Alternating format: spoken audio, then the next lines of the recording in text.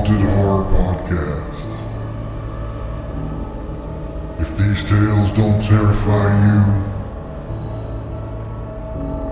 then you're already dead.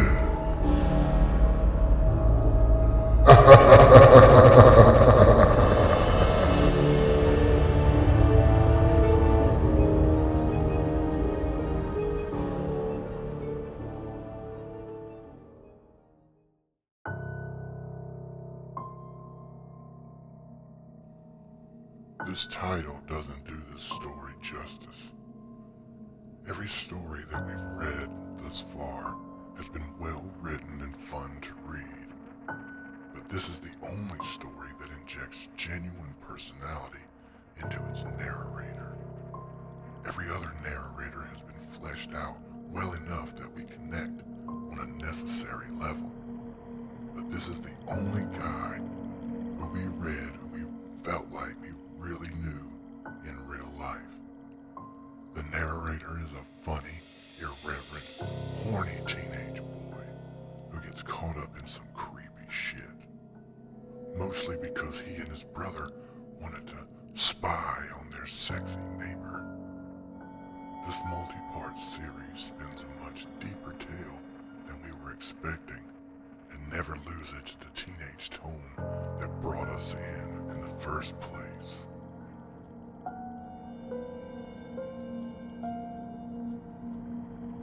Something's really weird about my sexy new neighbor. Written by Nazi Sharks.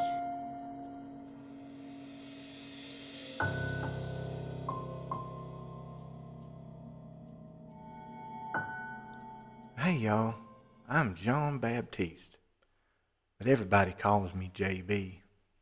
About 2 weeks ago, my parents moved me and my little brother into a fancier home in Tulsa, Oklahoma. Dad got a new, better paying job. At least that's the reason they gave us. I know they wanted to keep Sam out of trouble. He's a good kid. He's just got a lot of imagination. I tell him he should make comics. Anyway, we were only there for a day or two when Sam starts to notice our new next door neighbor. I'm like, what's the big deal? Because he's telling me I have to come see the neighbor quick before she goes in. So I rush over to his bedroom window because it looks down on the neighbor's house. And I'm thinking I'm going to see a weirdo with a stuffed cat or something. But it's just this older woman, maybe 40. She looks pretty in like a Barbie doll kind of way. It's weird though, because it's really raining out and she's just walking to the road to check her mailbox. You see the titties on that? Sam asked. I slapped the back of his head. Dad taught us to treat women with respect. He knows better. He's right though. Damn, she's stacked. And with her shirt getting all wet, we're seeing a lot more than we should. Bet you wish you picked this room, Sam said. I have to admit I was a little jealous. The neighbor on my side's a fat guy who likes mowing shirtless. How's that fair? So I said to him, I think we'll be spending a lot of quality time together. And that's how and why we started paying so much attention to the neighbor. Sam swiped Dad's old Army surplus binoculars. I had a telescope from when I was 12 and thought I'd be able to see other planets and stuff. And we started turning out the lights at night and hoping for a show. Day 6. It didn't take long before we noticed some odd things about her. Like, she never sleeps. Her lights stay on all night. We see her walking around, still in the same shirt, like she hadn't changed it for days. I don't care if she don't sleep, Sam said. Why the hell won't she get naked? Maybe she's a meth head, I said. That's a big thing in Oklahoma. She don't look like no meth head. How do you know? The internet. We moved in 6 days ago. That night was the first Saturday after we moved in. That's when we saw the first really strange thing happen. We're peeking out the window like usual. Nothing's happened in a while and we're getting tired. Screw this, I say. She's never gonna show the goods. JB, Sam said. No, I'm going to bed. I can see tits on the internet all I want. Sam grabbed my hand. Not my arm, my hand. He hadn't done that since we were like 5. JB, look, he said with a swallow. He was pointing to her backyard. I looked where he was pointing. I wasn't really sure what I was looking at first. It's 2 a.m. There isn't really any light in the backyard except moonlight, and she has a big tree back there, so I used the telescope. I'm a bit slow with it. Once I get it pointed and adjusted, I see. The white shape comes into focus, and I'm looking at a face, her face. She's in her backyard, peeking out from behind that tree, and she's looking right up at our window. Our lights are off, so she shouldn't be able to see us, right? But she does. You know how you just know? We knew. I jumped back from the window with a gasp. Oh crap, I say. How long's she been there? He just shakes his head. We should be more embarrassed than scared. I'm a little of both, but Sam's just scared. That's weird, man, he says. That's weird. I tell him not to worry. She's probably just turning the tables on us. We were kinda invading her privacy after all, so that'll teach us. Then he asks, you think she's still there? I don't want to look. It's just too freaky. So I take out my phone, turn on the camera and take a video for about 30 seconds. I just hold it up to the window and wiggle it around a little. Then I pull the phone back. When we play the video back, we're relieved. Just the tree, no white face watching us from behind it. My wiggling somehow got the whole backyard. She ain't there. Sam sighed and threw himself back onto his bed. I decided to watch the video over again, just to be sure. The backyard really was clear. It's just, that wasn't all. When I was pulling the camera back, it briefly pointed down, directly below our window. And there she was, staring right up, right there, close enough she could probably hear us talking. I shouted a curse word and dropped my phone. Sam sat right up. I showed him, just to be sure I wasn't imagining things. He saw it too. We slipped in my room that night and decided to tell Dad what happened in the morning. We knew it wouldn't go well, but at this point Dad was less scary than the busty neighbor.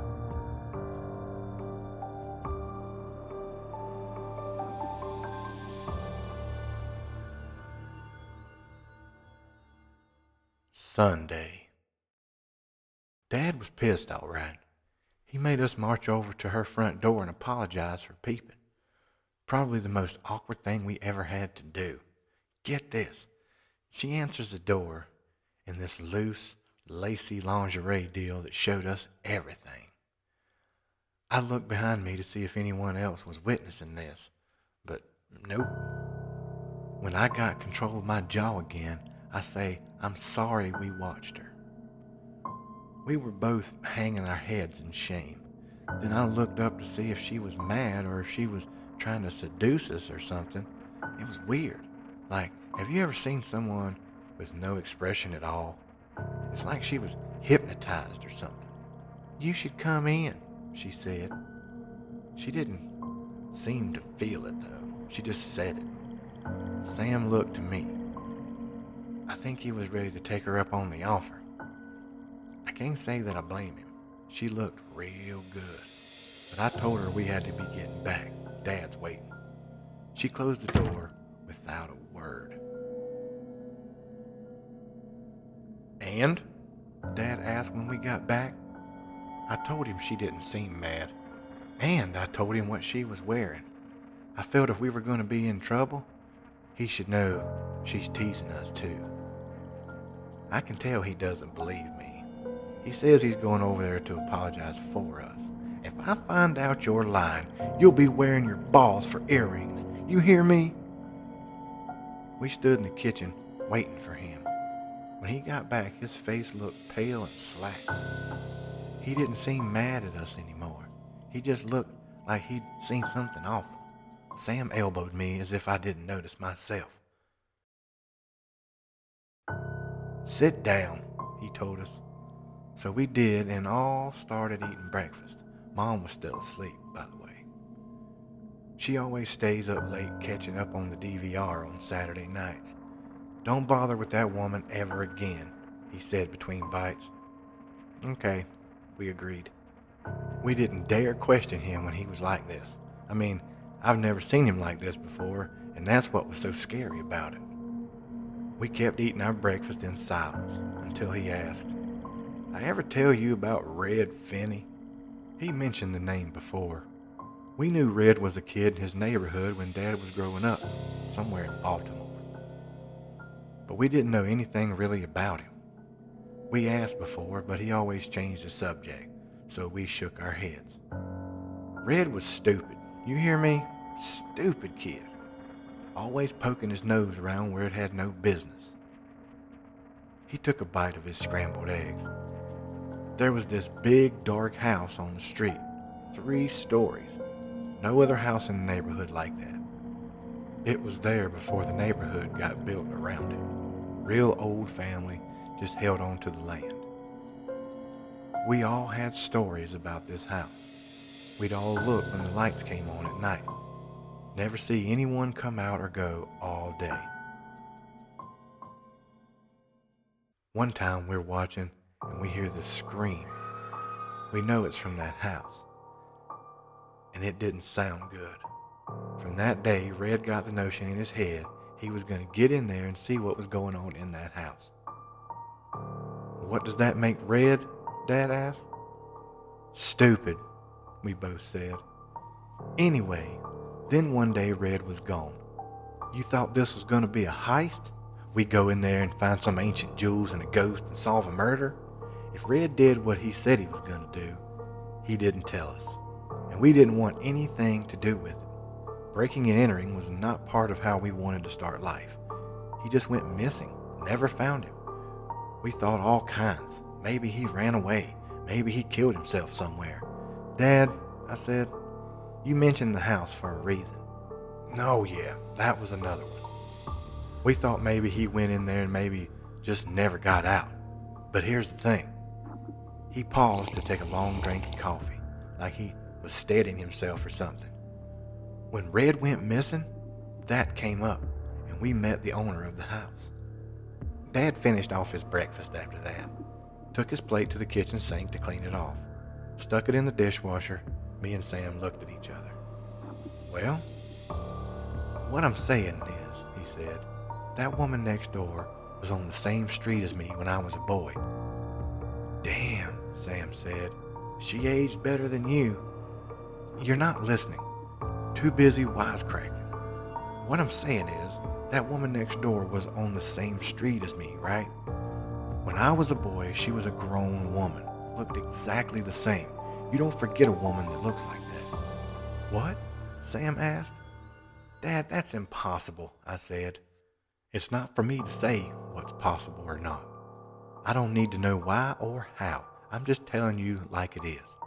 And you're not to bother with that woman. Now let's go to church." I don't think Sam and I had ever been so quiet and well behaved in church. I don't know what was going on in his head. Probably something like what was going on in mine. Who is that woman? Is she related to the woman Dad grew up near? That's one hell of a coincidence. Not impossible, I mean.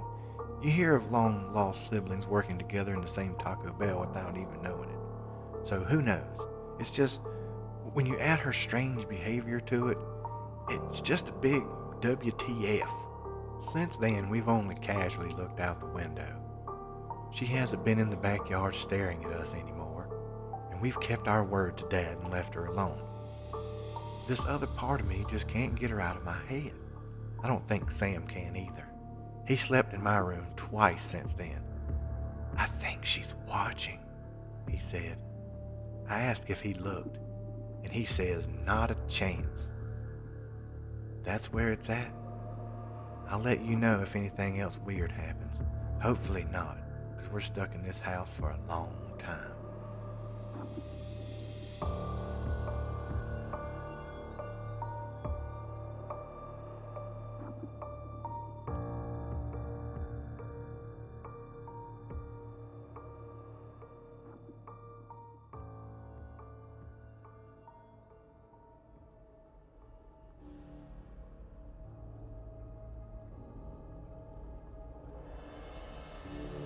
Stay tuned next week for another chilling tale from the Haunted Horror Podcast. Be sure to follow the Haunted Horror Podcast on Twitter at The Haunted Pod.